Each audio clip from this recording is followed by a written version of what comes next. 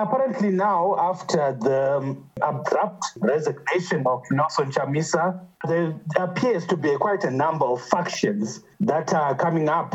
We have the usual faction that was being led by the self-imposed Secretary General, Welshman. Then now there's another one that is supposedly being led by Chamisa's former spokesperson, Promise Mukwananzi.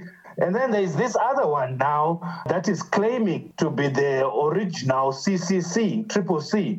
They're claiming that the CCC was not truly a new party, but it was birthed out of the MDC Alliance. Now, with the abrupt departure of Chamisa, there are those like Tendai Butty and Welshman Ncube who are saying, no, the only reason we became the CCC was because of this Supreme Court ruling, which gave the party name to ZANU PF, but CCC is effectively the MDC Alliance. So now that Chamisa is gone, Tendai Butty, Welshman Ncube now become the acting presidents, and they will rotate. Each will serve 30 days, then the other one comes in 30 days until there is an elective Congress. We don't know when that Congress will be. It has not been discussed. It has not been announced. What do you suspect is the future of this opposition as it tries to find itself again? Yeah, to be honest, with the way our politics is organized in Zimbabwe, especially opposition politics, because the dynamics are very complicated. Our opposition politics in Zimbabwe revolves around a personality, a person. It's personality politics. It's not about ideologies. It's not about policies.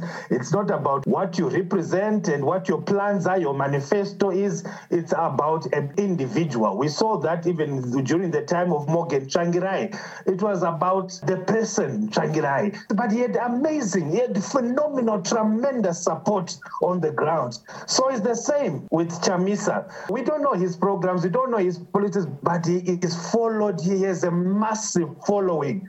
So what is going to happen is that his followers, the millions of followers, are just waiting to hear what he has to announce next. They're not going to follow Tendai Butty. They're not going to follow Welshman Ncube. So in a nutshell, the CCC is dead. It will just face the same fate as the MDC Alliance, the MDCT, whatever you can call it. Now it's just a party in name only.